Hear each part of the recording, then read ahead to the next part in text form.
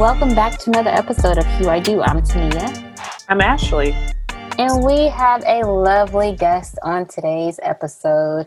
Courtney-Rose, would you like to go ahead and introduce yourself? Yeah. Well, thank you so much for having me, Tania and Ashley. And congratulations to you both on 1 year of the podcast. Thank you. Thank you. Yeah, that's amazing. The platform you've built is really impressive. And I know I wish that I had this kind of resource available to me when I was planning my own wedding. But I'm so happy that it exists now and really proud of your success. Oh, thank you so much. We really appreciate that. Yes, thank you. Thank you. Again, I'm Courtney-Rose Dantus. I'm the owner and lead planner of Dantus & Co. Events. We are a boutique wedding planning and wedding management company based in the Metro Washington, D.C. area. And I like to say that we serve the underserved, so modern rule breakers who want their wedding day to be as unique as they are. So we're very inclusive. We love all couples. We celebrate all heritages, and we respect any size budget and have a special place in our hearts for those who want to do things their own way on their wedding day. I love that. Yeah. I love that. Because the wedding industry is it can be trite at times. So I love that you are specifically specializing in unique and, personal and very custom weddings. So love that. Well, before we actually start playing the game of this or that, how long have you been in the wedding industry? Yeah, so I actually fell into wedding planning after planning my own wedding and first opened my business in 2014. But there was a nice transition there. I actually have a background in organizing and logistics and event planning for nonprofit advocacy groups. So just kind of transitioned nicely into the event and wedding planning world. That makes a lot of sense. Nice. I like it when we talk to guests that had very seamless transitions because the corporate job they had beforehand very much set them up to work in the wedding industry. It's not I was an engineer for 7 years and then I decided, it's usually either some level of event management or marketing or project management that kind of, go from this and then kind of seamlessly begin your wedding industry journey. So love that. All right. Well, now we're going to play a quick game of this or that. Listeners who have been listening for a while are very familiar with this game. And essentially it's you pick from this option or that option and tell us why. So we are going to start out with you, Courtney-Rose. And the first that you have to kind of pick from are very peonies as kind of your wedding flower, main wedding flower, or calla lilies. Oh, okay. I'm probably going to go with peonies. And the reason for that is that peonies are usually in bloom in the summer. And I'm a huge fan of summer weddings. And I love especially when you look at peonies and a bouquet or in centerpieces, they're such a great focal point. And they really bring your eye to them. So I think I'll go with peonies. I like that. I like that a lot. What about you, Tania? I'm going to say peonies as well. I just love that flower. I know it can be on a pricey side, but I don't care. I love it. That is funny. I think I will probably opt for peonies as well. Calla lilies are fine, but I don't know. It's just something kind of lush about a good peonies. Yes. Okay. So yes. All right. Next round. So when it comes to food at your multicultural wedding, are you going to opt for the catering come from a traditional catering company, or are you going to find a restaurant that also specializes in catering? Yeah, I think I'm going to throw my business to the restaurant. And the reason for that is they are probably going to have those flavors down pat. Like the spices are going to be on point. And I also love that you get to maybe support a smaller business who might not typically get, a wedding client. So I like that. You said my answer. Yeah, I was about to say. And I think I'm going to be the same as well. Yeah, I mean, I hate the term foodie as much as possible, but I am a foodie and I really do like supporting small businesses, especially, I mean, like in the state that we're currently in where, some of these restaurants are on the verge of failing and having to shut down for good. I would love, and I mean, even for our home elopement we're going to do in October, where we've reached out to like one of our favorite restaurants so that they can provide our meal for us that day instead of going with the traditional catering route. So very nice answers all around. And so, okay, last, when it comes down to the venue for your interfaith wedding, are you going to have it at a religious building? So it doesn't necessarily have to be like a traditional church, but it could be some sort of building that is still very closely tied to a specific religion or faith? Or are you going to go with like a blank slate venue that's usually just kind of like very open, white walls or like brick or, kind of the exposed brick kind of industrial aesthetic, with like the nice kind of concrete floors or whatever type of, it's a very much you make this venue what you want it to be. So which route would you go? I would go with the second option, the more modern, neutral option. Because I think, if you pick a place that has a tie to one faith versus another one, it might exclude or make people feel a little uncomfortable being in that space. So I just like being on neutral, kind of even ground. Makes sense. Okay. What about you, Tania? I want to go with the exposed brick. And that's actually, what I actually want in the future. So exposed brick. Okay. I would probably go the same route unless this were a very beautiful building that we both have decided that, we're going to come here and, or if it's the place that we're already going to, if we've decided to, find a place that fits both of our needs, that would probably be my only reason for going with kind of like more of the religious building. But I'm very much like y'all. I love a good blank slate venue. The venue that my fiance and I have selected for our renewal or whatever we're doing next year, it's very much a blank slate type of venue. So we were all the same down the line. Yes. So much for diversity. I know, right? But great minds. Yes. Exactly. All right, guys. Well, hold on. We are going to listen to this ad really quickly, and then we'll be back with a very, very fun conversation with Courtney-Rose. So we'll be right back. Ashley and I would love for you to go to iTunes after you listen to this episode, of course, and let us know how much you love us or offer us some feedback. We would really appreciate that, and that would help us out a lot. We wish you all much love and success. Now let's get back into this episode. And we're back. Welcome back again. I hope you guys didn't skip over the ad and listen to it.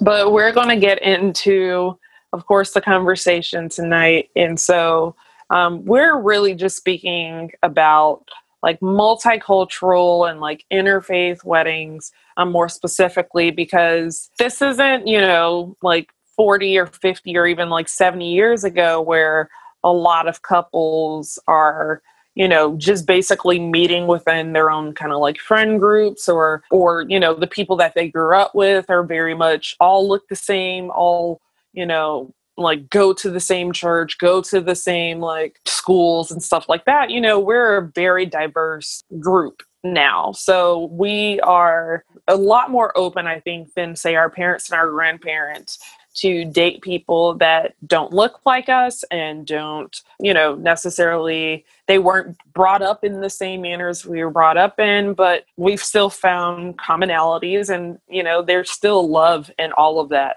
So, we are talking to Courtney-Rose about, the blend that you can incorporate into your own weddings or your wedding activities so that you can still honor both of your backgrounds and both of your faiths if you see fit. So just to kind of get started, some people listening to this are like, girl, I don't even know what any of that means. So first, can you even define, obviously, I mean, people are aware of multicultural, but can you define multicultural and interfaith as it relates to, say, weddings and couples, for those that just honestly have no idea? Yeah, absolutely. So these terms, multicultural and interfaith, aren't necessarily mutually exclusive. So you could definitely have a wedding that is both multicultural as well as interfaith. But when we're talking about a multicultural wedding, it is the union of two people who may be from different countries, different races, or different ethnic or cultural identities. And you might also hear this term interchanged with interracial, an interracial wedding. And then an interfaith wedding, on the other hand, is the union of two people who are from different religious or faith backgrounds. Makes a lot of sense. So glad we got that out the way, just in case someone, was listening to this whole thing and they're like, oh, I don't even know what we're talking about. So thank you for that explanation. And honestly, I never would have thought of interracial and multicultural kind of going hand in hand, but I guess it does make sense. I don't know. I never would have thought of it that way. Because I, for some reason, like when I think of multicultural, I just think of people that were like born in different countries or had different kind of like ethnic backgrounds. So I don't know why that didn't necessarily translate to essentially interracial. But anyway. So tell us about your own wedding. Yeah, sure. So my husband and I met in 2011. We got engaged in 2012, and we planned and hosted our wedding in 2013.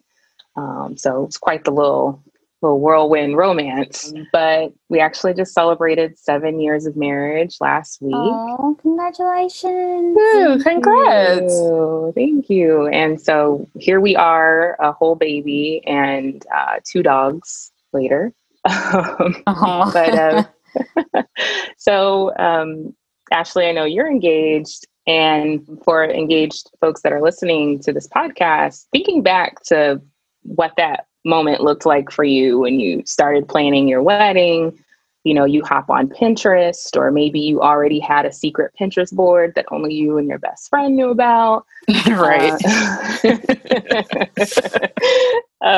You two probably know what I'm talking about.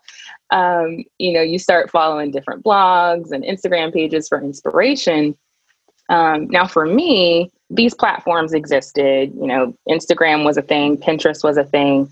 But the issue I ran into very early on was that not only were there very few accessible images of Black brides and weddings that resonated with my personal style and aesthetic, but on top of that, my fiance and I were going to be planning an interfaith and multicultural wedding. I was raised as a follower of Christ in the AME church, and my fiance, now husband, was raised culturally and religiously Jewish. So in our relationship, we have always embraced and celebrated each other's backgrounds. So there was never a question as to whether we would be celebrating and including elements from both of our backgrounds on our wedding day. But the challenge that we ran into very early on in the planning process was that there was no blueprint for us. There were no workbooks or guides or templates or inspiration photos.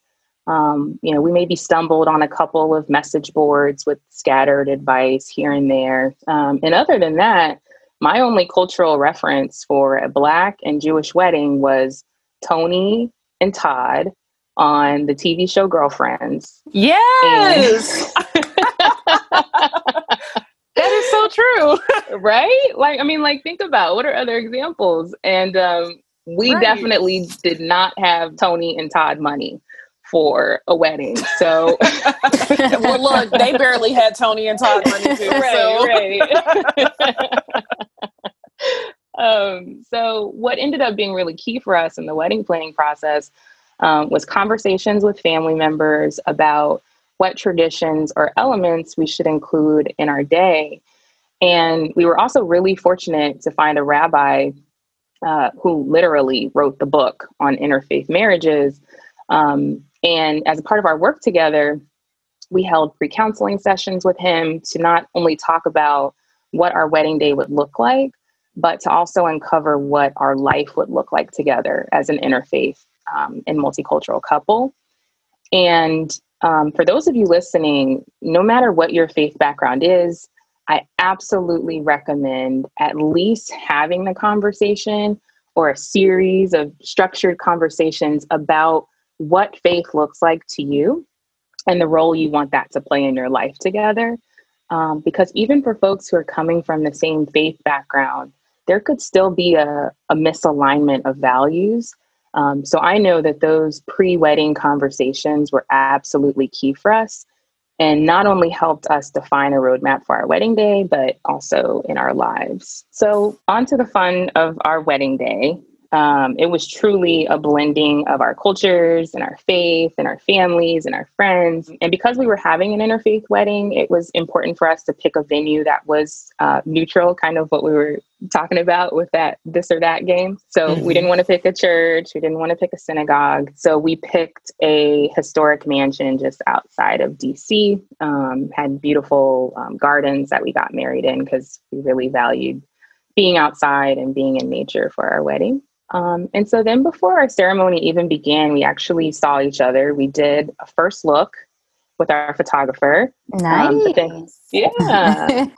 And I was listening to another episode of the podcast about the first look. So that was really interesting to hear how that tradition has grown in popularity. Right. Yeah. So after we did our first look, we actually kind of got married before we even had the ceremony. So in the Jewish tradition, couples sign a wedding contract called a ketubah. And we actually wrote our own ketubah because we just didn't find anything that really reflected who we were. So all of our family and friends gathered together in the great room of the mansion where we were getting married, and they watched on as we signed this document together. And we actually have this framed and it hangs in our bedroom. And it's just this really important reminder of the life that we've committed to building with each other. Oh, I like that. Yeah. So following the signing of the ketubah, we proceeded with the ceremony processional.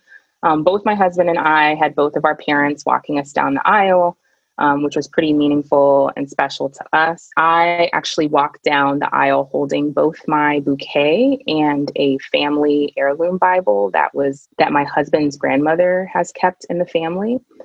And she shared it with me to incorporate on our wedding day to kind of carry on that familial legacy. And what she does is she writes everyone's wedding dates and their names in the back of the Bible. So it was really special, like holding this piece of family history.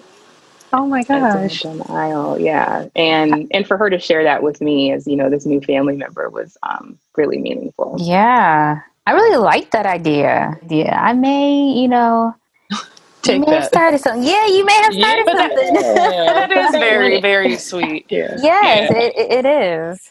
Yeah, put that one in your pocket. So throughout the ceremony, my younger brothers, actually, they read a couple of my favorite Bible scriptures. My beautiful late aunt, she sang the Lord's Prayer. And then we also did what's called the 7 blessings, which is another Jewish tradition.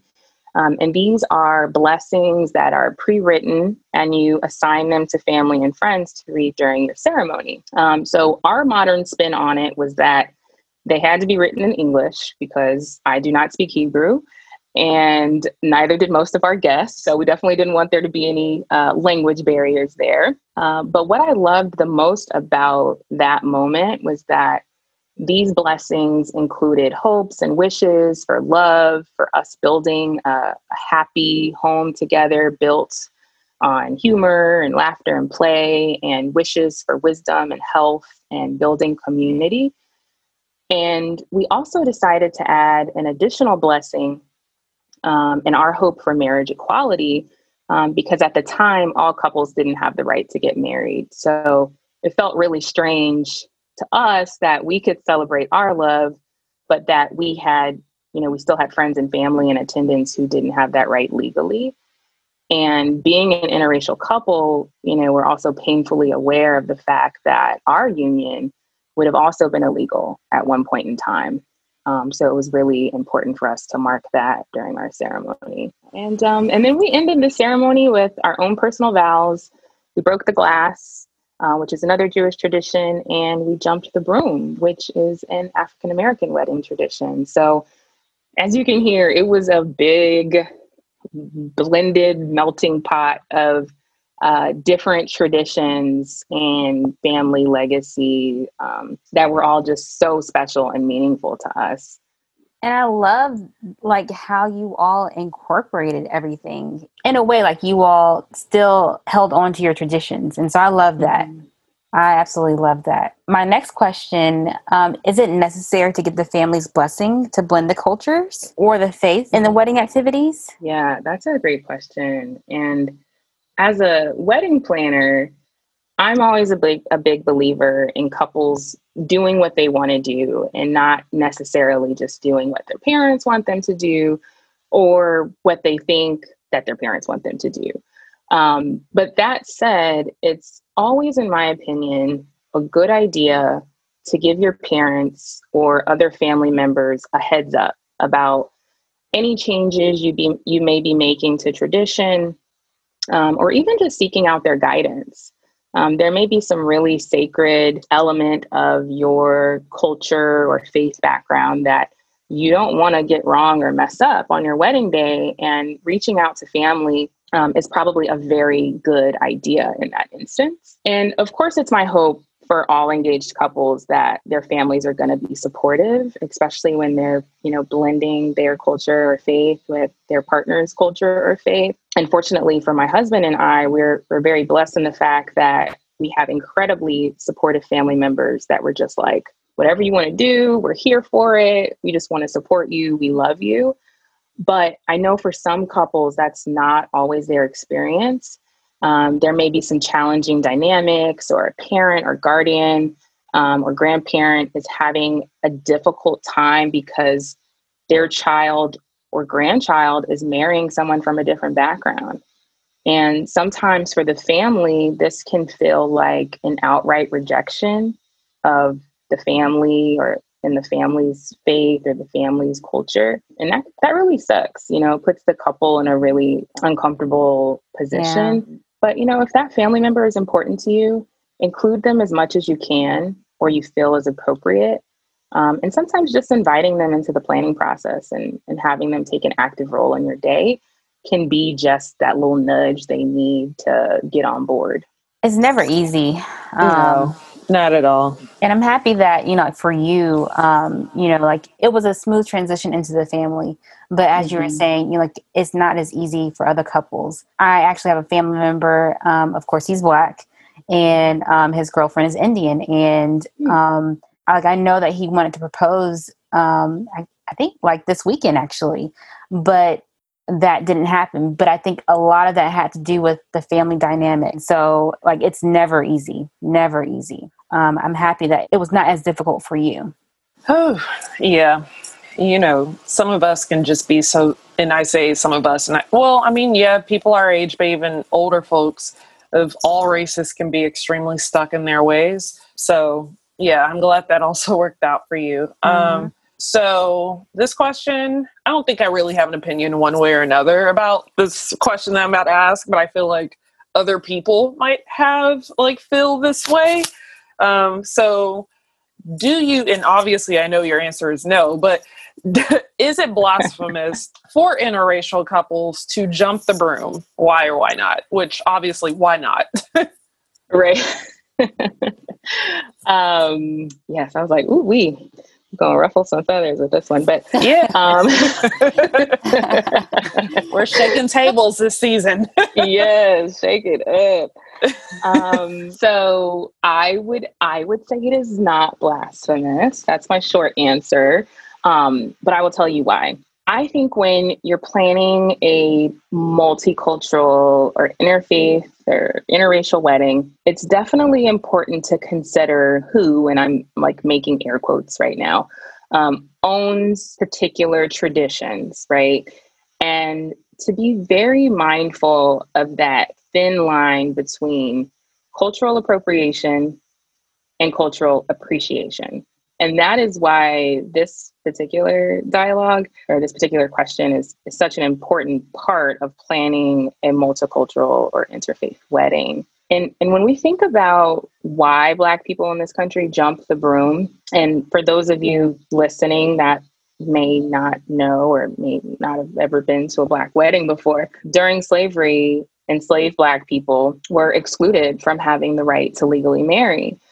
Because they were considered property. They weren't free. And as a result, they could not make those decisions for themselves. And symbolically, whether that was done in the open or done defiantly in secret, jumping the broom symbolized the sweeping away of the couple's former single selves and jumping into a new life together as a married couple. And sadly, I feel like we're seeing the tradition of jumping the broom less and less in weddings today. I don't know if that's you all's experience. I'm noticing that too. Yeah, same here. Yeah, and it could be because, we're now many generations removed from that time. And I don't know, people just feel like it's not relevant anymore. But I think it's critically important for Black people, Black couples and multicultural or interracial couples to continue to include this tradition on their wedding days. I think it pays homage to our ancestors. And I talked about this a little bit earlier, but it was not that long ago that interracial marriage was illegal in the United States. I mean, we're talking about 53 years. And, I marvel at the incredible sacrifice of, just regular, ordinary people like Mildred and Richard Loving, who just wanted to be together and had to basically take their love to the Supreme Court of the United States for it to be recognized. And without their ultimate sacrifice, couples like my husband and I might not be married today. So jumping the broom, I think, is both a revolutionary act and a glorious celebration of how far we've come. And also a reminder that our shared dreams of equality and justice in this country are not yet fully realized. Ooh, that was a very good answer. That was a good soundbite too. Yeah. That is so true. I mean, we've all been, I feel like, so hypersensitive to race in the last, 3 months. I mean, for some of us, it's a thing that we live and breathe every single day, but you have these instances that, appear in the news. And I mean, even most recently, Jacob Blake, just a few days ago. And so it's like these little reminders of we still have so far to go, even though we've still come such a long way. And I mean, I will be quite honest with you. I've never thought that I would jump the broom. Like, my fiance and I have never said that that's something we wanted to do, but just how you explained it just then and how you just broke down the reasoning for it. I feel like when this recording is done, I'm going to have a conversation with him and say, like, hey, we actually should incorporate this in our October wedding. And what are your thoughts? So, yeah. That's awesome. Yeah, definitely. Definitely. I mean, we can't turn our backs or feel like we're too good to to do things or to kind of honor the ways that the people that have come before us have had to do. Just because, we might have quote unquote more liberties now, or, we can get married now, but what's wrong with even just still that little nod to all of those people that came before you? I mean, it's the same way that people are like, you need to go and vote because people died for your right to vote. It's almost the exact same thing. You really can jump the broom for the exact same reason you're saying someone should go vote. Anyway. Next question. Does it cost more to blend multiple cultures and faith into a wedding ceremony? Yeah, so I would say that this all depends on what the couple wants and isn't necessarily just a given because it's a multicultural or interfaith wedding.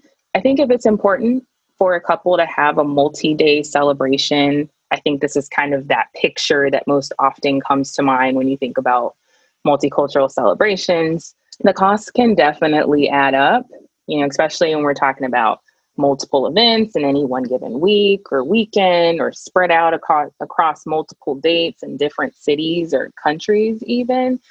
However, there are some ways to work around this. So instead of having two separate ceremonies, you might decide to combine both faith traditions into one ceremony. And some officiants are open to performing a wedding ceremony jointly with an officiant of a different faith or culture. And in this way, both cultures can be recognized and honored by someone who is very familiar with the traditions, and the couple can each have their own unique perspectives included. So I think there's definitely some ways to kind of work around multiple celebrations, multiple events, and doing it affordably. So definitely not a requirement that it has to be an expensive event. Okay. Yeah, because those frugal girls out there, like me, I'm pretty sure they're wondering. Yes. Okay. Yeah. Okay. But that's good to know. I was actually going to call you out if you didn't call yourself out about being frugal, but I'm glad you did. So, I am not ashamed. I know. Yes. Yeah, I'm not about, throwing all your coins. I won't say away, but spending all your coins on your wedding day. It's not a requirement. Because weddings can get very, very expensive. Oh my gosh. And so I know the blending of the cultures and everything, as far as the food and then the decor, that can definitely get expensive. And so, I'm happy to know that there is a happy medium. Definitely. And a lot of people, I think, sometimes do stuff to appease other people or to, they're trying to have an Instagram wedding. And it's okay, you can always do a lot of things without having to spend a lot of money. There's so many ways you can do the things that, incorporate certain things into your wedding without having to blow out the bank. All right. So let's think about, say, a Jamaican-German couple. Can you give us maybe 5 ways of how that couple could intertwine their cultures into their wedding day? Yeah, I love that combination. It's going to be really interesting. So I think the first big one here is the ceremony. So we know that the ceremony is that opportunity for couples to have the biggest impact on their wedding day. So, finding ways to intertwine different traditions and really setting the mood. And this is also the opportunity, when the couple gets to be the most vulnerable and real and honest with each other. And this is going to have a huge impact on their guests. So thinking about a Jamaican and German couple, I definitely see the opportunity to integrate some German language into the ceremony, especially if we have some German guests in attendance. Maybe our program is printed in both English and German, and maybe a couple of patois words are thrown in there too. So that could be interesting. And then I could definitely see some traditional garb being worn during the ceremony. Another example, It's got to be the music. Yeah, Definitely. definitely. You know, like you already know that reception Yes. is about to be fire. You have to have the horns. Yes. Every 5 seconds. Yes, every 5 seconds. Wine for me. I know wine for me. Yes. Yes. And you're going to have somebody who's leading, you know, a little dance portion during the reception. Who's going to be teaching us all the latest dance hall steps and moves. And then maybe even during cocktail hour, you know, we have a little German band that's set up so that we get a little taste of German music too.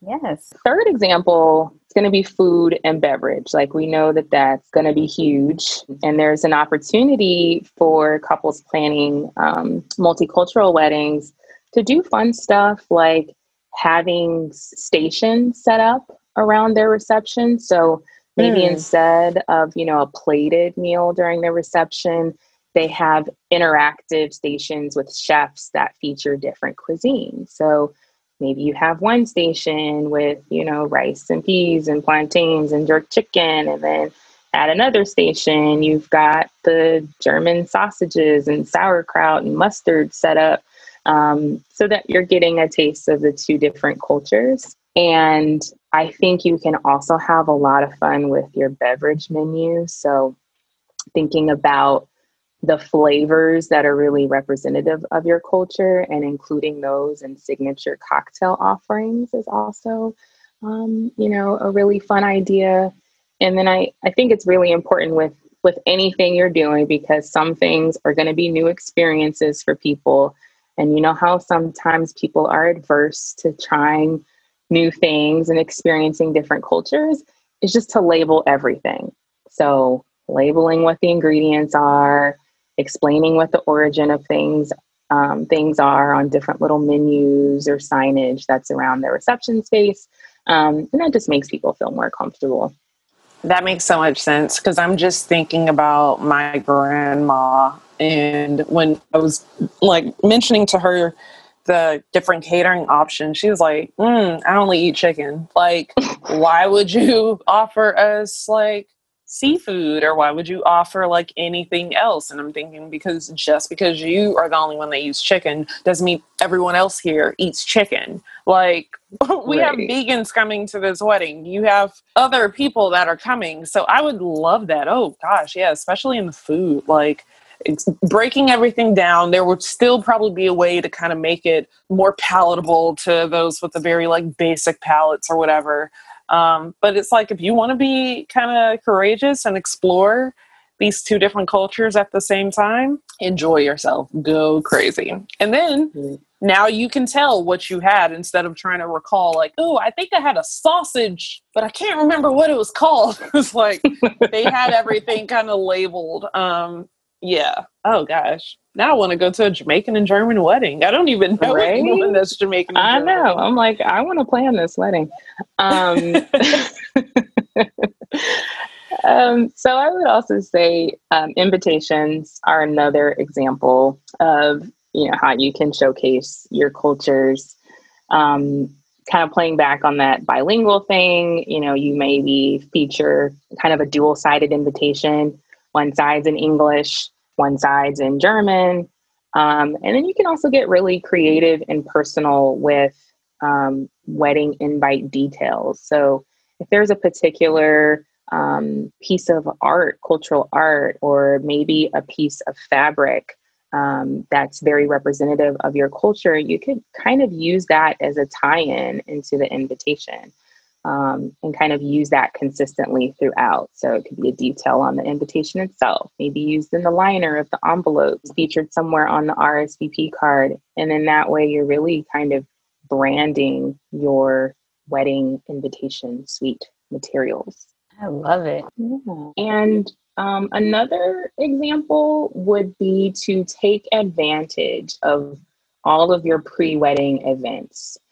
So to not feel like you have to jam pack everything into one day, but if you have a year-long engagement, You're going to have maybe your engagement party and your rehearsal dinner and your wedding shower. And there are all of these opportunities to find ways to incorporate and celebrate your cultural backgrounds, and it not just be limited to your wedding day. I really love those breakdowns because, look, if you're listening to this, it's really showing you that you don't have to try to throw all of these ideas into one element of the wedding. Like, you can really just stick with one. If you want to, honor the two cultures, you can just do it with the food, or you can just do it with the food and maybe the engagement party or another element of the day. You don't have to make it very stereotypical or very over the top. There are just multiple ways that you can incorporate these cultures. Love that. Love your answer. I love a good full answer. Oh my gosh. Okay. Next question. So what about how could one incorporate say the culture in their engagement photo shoot? Yes, I love this idea so much because there are so many possibilities here. So if there is a traditional, garb that's maybe worn, this is a really great opportunity to feature that, especially if you're thinking of a more traditional outfit for your wedding day. This is that opportunity for you to really feature that as maybe one of your outfit choices during your engagement shoot. And then another option, now this is pending us, getting that Rona-free travel card again, but once we get the all clear, and let's say one of you is from a different country, go to that country and take your engagement photos there. And then you can use those same images on your save the dates, your wedding website, on the welcome table, at your wedding reception. And that's just another really great way to kind of infuse that piece of your culture and background throughout the entire, wedding planning process, and in many different ways. I like it. Now, I think you can travel to Jamaica right now, but you can't travel to Germany. So if there is a Jamaican and German couple listening to the show, you can at least get half of your photos done. And then you might just have to wait. I don't know. You'll figure something out, I'm sure. I know. Soon, Yeah. friends. Yeah. Right. I know Fingers recently, I think a lot of the islands are shutting back down just because the numbers are going up. And the only reason why I know this is because I have friends that live in the islands. So yeah, so it's getting crazy. They opened up for a second, and I think they're now closing back down. Who knows where this whole thing is taking us? But yeah, but soon, as you all were saying, soon and very soon. Hopefully. Yeah, hopefully. What vendors are important when creating a multicultural and or interfaith wedding? Yes. So professional bias here, but your wedding planner is going to be absolutely clutch. Of course. Right. Of course. Yes. And if not a planner, a coordinator who you are able to build a relationship with and share the importance of your multicultural or interfaith wedding vision with. Because your planner or coordinator is going to be able to help you uncover what's most important to you, and also help you identify all of the other vendors that can help bring that vision to life. So another vendor is going to be your caterer. So especially if you're interested in featuring dishes from your background and culture into your wedding dinner or meal, you're going to want to find a company that has experience with that kind of cuisine, or one that is willing to do the research and trial and error necessary to get those flavors right. Now, something that engaged couples might run into is exclusive caterer relationships at the venue that you might be interested in. Yeah. Yes. So you might have your heart set on this particular venue, but you want to work with this caterer that's not on the list, and the caterer, hasn't worked there before. But I say ask the venue anyway. You win because you're going to get to include the food you love on your wedding day. And then your caterer wins because you've created this new business opportunity for them.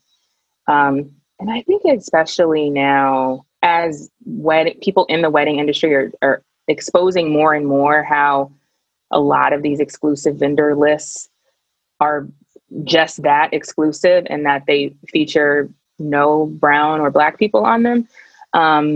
It's kind of a good opportunity to highlight that and potentially get a caterer that you really want to work with on your wedding day. I think that's a very good idea. Of course, it may cost you a little bit, but in order to get what you want, of course, it comes with a price tag. But but I think that's a very good idea. Everything in wedding planning well, yeah, comes with some sort of cost. But yeah. You're right. Yeah. I mean, oh gosh, and I wouldn't have even thought about the like the outside vendors or whatever, and like possibly even having to stick with one because of this venue, or paying like extra 15 or 2,000. Years later they'll remember the food. All right. So what characteristics in the different vendors, so like the caterers, and of course like the other wedding vendors, reveal how accommodating they are to one's wedding? So not just like the multicultural weddings, or not just the like interfaith weddings, but say it's an LGBTQ wedding, what type of vendors, like how do you, like, are there red flags? Are there certain things that one should be a little bit more cognizant of when they're trying to select these vendors for their day? That is such a great question. And I am a firm believer in encouraging engaged couples to be mindful and thoughtful when choosing their wedding vendors, to seek out vendors that are inclusive and actually reflect that in their business. So I say search specifically for vendors who are also Black or people of color or LGBTQ plus, and or represent a community whom you would like to support. Then go a step further than that. So look past what they say. A lot of people can put little stickers up on their website that say they're LGBTQ plus friendly, Right. Or they put up a black square back in June, but Right. you want to look at what they actually do and how their actions match their words. And if the vendor isn't from one of these communities, is their staff diverse? Does that vendor feature couples who are multicultural or interracial or LGBTQ plus? Do they advertise in publications that resonate with you? What do they post on their website and their social media channels? And if you're asking those questions and those things aren't really reflected with a vendor, but you still really want to work with them because you like their work, ask them. Just ask where they stand on that, and maybe why their portfolio isn't reflective of these different communities. And you can ask very pointed questions like, what is your experience working with multicultural or interfaith or LGBTQ plus couples? How will they help you navigate the challenges of intertwining both of your backgrounds or cultures into your wedding day? And if you're not happy with those responses, as much as you may love their portfolio of work, it's probably time to move on and find someone who really is reflective of those values. We heard from some hosts from another wedding podcast that, after, I guess, George Floyd was murdered in May, that there were brides that were starting to look at their vendors differently because their vendors didn't speak out, or their vendors continued on as business as usual. So yeah, I definitely agree with like doing that true due diligence of figuring out what vendors are right for you, but then also like really look at everything. Like go to their website, look at the reviews, look at the photos they're putting up. Do these people look like you? Do these people look like your friends? And really doing a real soul search there, because not everyone is actually here for you. And outside of, say, the wedding industry, yeah, they might be fine to take your money to, like perform a service or do something for you for a few hours on your actual wedding day. But if they were to run into you in the street outside of this context, how would they treat you? How would they treat your loved ones? So I think we're definitely at a stage now where people are taking that more seriously. Like we're not just, the Instagram photos aren't it for us anymore. All right. So we got 3 more for you. So kind of like switching back to wedding planning. What are the struggles in planning, say, a multicultural wedding or an interfaith wedding? Yeah. So my answer is probably not even just limited to multicultural or interfaith wedding planning, but it has to be the role that family plays in your day. And I think that wedding days across the board and the lead up to weddings are so emotional, so exciting, yet so stressful. They're all of the feelings, all of the emotions, all of the things. And unfortunately, sometimes the people that we love the most can make our experience the most stressful. And what I associate this with is that in the like jumble of getting engaged and announcing it to your family and friends and then diving right into wedding planning, a lot of couples forget to take that beat and kind of stop and take a moment to really clearly articulate what their wedding values are and what their vision is for their wedding day. And when the couple fails to do this, in your family's view, everything is up for grabs because you have not told them any differently. So I say that a great way to kind of counteract this is for you and your fiance to sit down and say, okay, let's talk about what our values are for our wedding day. What's most important to us? What does that menu look like? What's the setting for our wedding?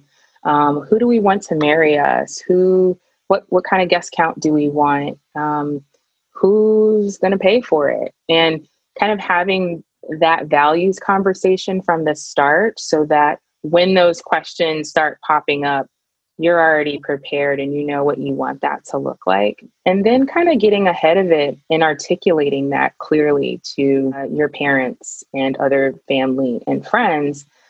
So, getting together over lunch or dinner or, in these times, a video call or even a letter if you think it's going to be a really awkward conversation.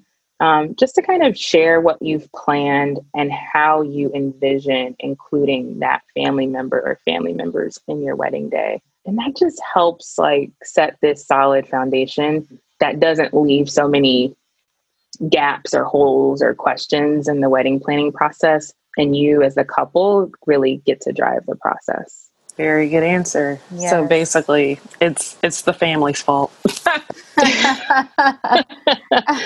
of the time. But you know what? That's where these smaller, intimate weddings come into play, or an elopement come into play. So. Oh, definitely. You can just cut all that noise out, and. Yep. Go small. Not have to deal with it. Yeah. Exactly. What are the biggest misconceptions about these types of weddings? Yeah. So I'd say for interfaith weddings, probably a big misconception is that they are watered down versions of each respective faith. When in fact, it's really an opportunity to highlight and celebrate the elements that are most meaningful and special to each partner within the couple, to share that with their family and friends. And biggest misconceptions about multicultural weddings, probably getting back to what we were talking about the, kind of this general view that all multicultural weddings are these really elaborate and extravagant celebrations. And really, your wedding, regardless if you share a cultural background or not, it should be planned based on logistics, costs, location, and sometimes that might include an elaborate multi-day celebration.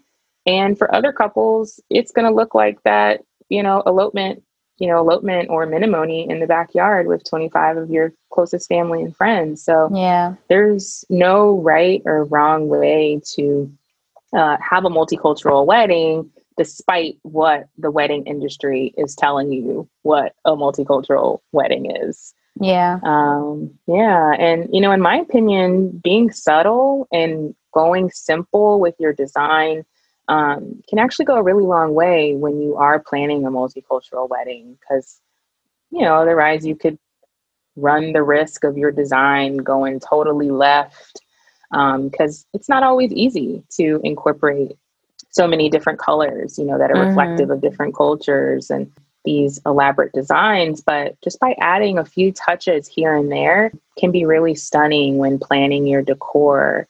And maybe instead of going like super opulent and extravagant with all of these, exotic flowers flown in from your country of origin, maybe you're just bringing in a few blooms and then you're accenting those with locally sourced flowers.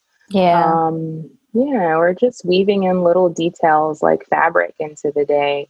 So it's definitely possible to integrate those elements from your respective cultures without going, totally nuts.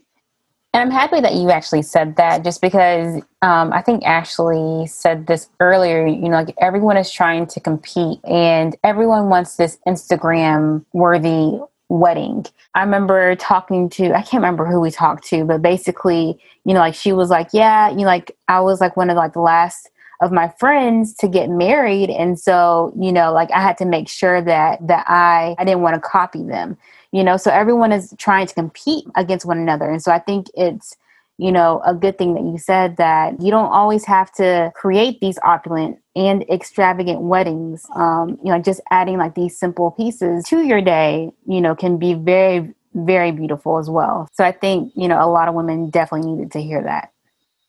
Good. Yeah, definitely. And I think focusing on the couple, focusing on you and your love story. Yeah. And if you have a bomb photographer, like that's what's going to be most compelling. Like that's what's going to be the images that you want to share, are the ones that just capture you and your partner so in love. And the details, we love a good detailed, tablescape and all of that. But what sticks with you are those moments where you see the couple together, or you see a look they're sharing, or the smile on the bride, or, the bride's face, or the groom tearing up as his, bride is walking down the aisle. It's those moments, I think, that are the most memorable. The details are great, but it really the focus. I want to see more couples get back to, what's most important. And that's that's them. That's, celebration of their love. COVID is kind of making that happen. Yeah. A little bit, I think. But yeah, completely agree. All right, final question. So what advice do you have to any couples that, want to either host their own multicultural or their own interfaith, if not both, wedding? Yeah, so I think it is so important when planning multicultural and or interfaith wedding to speak candidly and openly with your partner about how you envision your wedding day from the jump. And you're going to want to ask each other questions like, what traditions do we want to incorporate? What traditions or elements might we want to reclaim or change because the tradition as we know it doesn't really serve us well. Who do we want to marry us? And if you find yourself hitting roadblocks or totally at odds and unable to reach an agreement, that's when you need to pull that emergency lever, and call out for some professional help. And another piece of advice I would offer is to use your wedding day as an opportunity to educate your wedding guests about your different cultural or faith traditions. Because this might be the first time that someone is even getting exposed to your culture or faith. So it's kind of a responsibility you shouldn't take lightly. So there's so many opportunities to consider adding information about different cultural or religious elements in your ceremony, adding those onto your wedding program or your wedding website. This could also include things like adding definitions or translations of different words or terms, or even including full readings or songs so that your guests can participate along with you during your ceremony. And if you're planning to serve, different dishes, we talked about that labeling thing. And it's just little things like that. They're so simple, but taking the time to document this information for your guests really kind of lowers some of those potential barriers to full participation for your guests on your wedding day. Otherwise, if people don't feel like they know what's going on, it's more likely that they might check out or feel excluded. And finally, I would say give yourself permission to include or not include as many elements of your cultural or faith background as you, emphasis on you, and your partner would like. So, I think, Tania, you were just saying this, it's so easy to get caught up in the game of topping someone else's wedding or bending to someone else's vision or expectation of your day. Yeah. And when this happens, the result is either the couple ends up spending a lot more money than they anticipated on the day, and it ends up being a day that doesn't reflect who they are, or worse, they're resentful and they feel like they've really missed out on what could have been because they were so caught up in someone else's vision of their wedding day. So true. You gave us some gems. Yeah. Good. Yeah. Oh my gosh. So essentially just be you, worry about you and yours. Don't try to catch up or play catch up. Yeah. Always. Yeah. Because we all want you really only do this once, right? Yeah. Yeah. And we all want our weddings to be beautiful, but yeah, it's going to be beautiful in its respective way, no matter how you do it, it's going to be beautiful. Exactly. Yeah, definitely.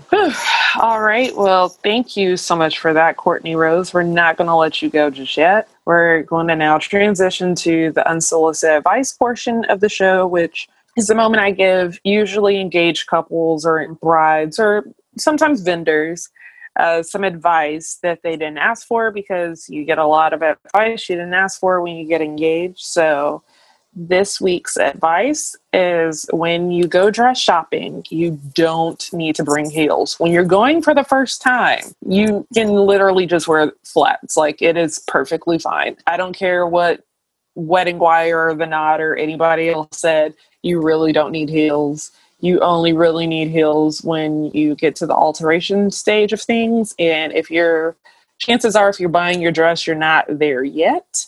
Unless you waited or you decide to have a short engagement. So that's it. Just save yourself some time, wear flats, be comfortable, and enjoy yourself. That's all. That's my advice for this week, Tania. Very nice. I guess now we'll move into the wedding vendor love. So, yes, Courtney-Rose, I'll have you go first.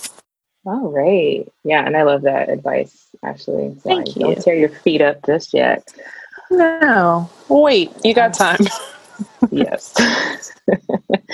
Well, thank you for the opportunity to show some other wedding vendors some love. So I want to shout out 3 dope Black women wedding vendors in the DMV, DC, Maryland, Virginia area. So first is an incredibly talented wedding calligrapher. That is Brittany of Signed by B Calligraphy at Signed by B on Instagram. And she does really dope acrylic event signage and other fun signs for around your home or for your business. And just thinking about the topic we discussed tonight, there are so many fun and vibrant ways to incorporate your culture or faith backgrounds into your ceremony and wedding with signage. So definitely look up Signed by B for your signage needs. Next two are both photographers. So first is Geneva Washington of Images by Geneva, and her Instagram handle is at Images by Geneva. And she is a fun-loving photographer with a light and airy kind of vibe. And we have some fun projects in the works. And I just love how from the moment I met her, she has just been so encouraging and supportive. And literally every crazy idea I come with, she's like, yep, let's do it. So I appreciate her support. And when I say this woman hustles, like she hustles, she is everywhere in the DMV, and wonderful if you're looking for that kind of style of photography. And then finally, want to shout out Morgan from Morgan, Raquel & Co. Photography. She, like, I am obsessed with her style of photography. It's very moody. And the way that she just captures the sort of raw emotion of people, it's very candid, very in the moment. She's just basically a whole vibe, and I can't wait to work with her. She also specializes in intimate weddings. So especially during these times, she's your woman for that. And y'all know me. I love good moody photography. Yes. So yes, she does. Yes, I'm completely here for it. Yes. Ashley, I'm gonna have you. All right, Tania. Yes, I already knew. So this week I'm going to shout out the husband, but then on the next episode I'm going to shout out his wife, because they are both in the wedding industry. He is a cinematographer, so I love a good videographer, and I love definitely finding very good Black videographers that, all Black videographers, I'll be completely honest, but he has more of a fine art style. So you're still getting that moodiness, and just kind of like a fly on the wall type of feel. So his name is Jamal Steeb. I think that's how you pronounce it. His Instagram is Jamal, so not the double A, one A, Jamal, Steeb, Steeib, and you can see more of his work, but I mean, he's good. His wife is good. Like, they're both really, really good. They're based in Louisiana, so I hope they're actually really safe right now with Laura coming through, but they both have similar styles. They're both very complimentary. Essentially, and I guess, well, hey, since we're here, we're going to shout her out. Steeb Weddings is their kind of like videography, photography brand. So she handles the photography, he handles the videography of it all. And you get a beautiful piece of film and photos to cherish the rest of your life. So, and I'm sure they travel, but they are based in Louisiana, in the New Orleans and Baton Rouge area. So it's my vendors for this week. Okay. That's you, Nia. This week, I'm actually shouting out a florist. She's actually based in the DC area. Her name is Uche. So I was scrolling on Instagram and I came across a style shoot on Black Bride. And I was like, oh my gosh, like, this is so pretty. Like, now, like, it was full of pampas grass, but I had never seen pampas grass look so, like, nice. Yeah. Anyways, so I was like, okay, so who is a florist? And she's Black. She's Nigerian. And, of course, she, as I said it before, she's located at the DMV area. Anyways, her Instagram is Designs by Uche. Hopefully I'm pronouncing that correctly. But, like she does arches, of course, she does bouquets and boutonnieres and everything like that. But this picture, oh my gosh, like this is such a pretty styled shoot. Ooh, I think I see what you're talking about. Yes, like the way that she created this arch. And With it's the like, pampas grass. Oh yes, my with the gosh. pampas grass. Like, Yes, she is amazing. She is yes. like Oh my the gosh. godmother Oh my of gosh. flowers. Oh my gosh. But then Yes. also, huh? I'm sorry. Yeah.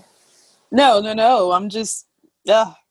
Yeah, because usually pampas grass. I mean, like it's. I mean, you know, how should I say this? Like pampas grass is nice at times. Like you don't always see it, and it's like, oh my gosh, I have to have that, you know. But if you look at this picture, like it's like, oh my gosh, like I need that in my life. Anyways, looking at all her other pictures, like the way that she incorporates like the greenery and stuff like that. Because I don't know if y'all remember a couple episodes ago when we were talking to Lanil, flowers can get expensive, and Yes. a lot of women do not like greenery, but greenery actually, lowers the budget a little, I'm not going to say a lot, but it definitely, it can cushion the budget, I should say. And so the way that she incorporates the greenery, like y'all, if y'all are in the DMV area, definitely look her up. Again, that is Designs by Uche. Hopefully I'm pronouncing that correctly. I think so, because Yeah. of how it's spelled. But yeah. Yeah. But we'll have all of her information on our website. So, yeah, that's who I have this week. Well, thank you so much, Courtney-Rose, for coming on. We hope we didn't take up too much of your time today, but you have given us so much information. Like, high key, I'm not even going to say low key. I want to bring you back to discuss weddings more in detail, and especially, I feel like we just scratched the surface today. I feel like we can go a little bit deeper. So Let's do it. We'll circle back. No, this was the most fun I've had in weeks. So, thank you so much for having me. Oh, you're so welcome. Thank you for coming on and entertaining all of our questions and whatnot. Yes, absolutely. It was my pleasure. Awesome. So where can people find you if they want to know more, or, if they're in the area and they need someone to help them plan their own unique wedding? Yes, absolutely. So folks can find me on Instagram, Facebook, and Pinterest at Dantus and Co events. That's all spelled out DANTUSANDCOEVENTS. My website is dantusandco.com. And we specialize in full wedding planning, wedding management, and shifting a bit to intimate weddings at the moment. So I would love to be in touch with you if you're in the DC area or beyond. Let's bring that wedding vision to life. Good stuff. Good stuff. If you're listening, I hope you are fixing your phone to follow her on Instagram right now. Tania. Yes. Where can they find us? You can find us at Hue I Do Wed on Facebook, Twitter, Instagram, LinkedIn. You can follow us on our website at hueido.com. And you can follow Ashley on Twitter and on Instagram at Demitosh. And you can follow me on Twitter and Instagram at Belsori. If you do not know how to spell those, just go to the Hue I Do Wed on Instagram, and all of our information is located in the description box or, over there. Yep, that's it. Good stuff, Tania. Y'all, I always mess this up, so You did every week. I say it every week, but I always seem to leave out something. Good. It's okay. All good. Well, again, thank you so much for coming on and talking with us tonight, Courtney-Rose. We hope you have a very wonderful night, and I guess we'll talk to you. This won't be the last time. We'll talk to you again. Definitely. Awesome. I'm looking forward to it. And you all stay safe, and yeah, congrats again on your 1 year anniversary. Thank you. All right. Well, have a good night. All right. Yes. Bye-bye. Bye.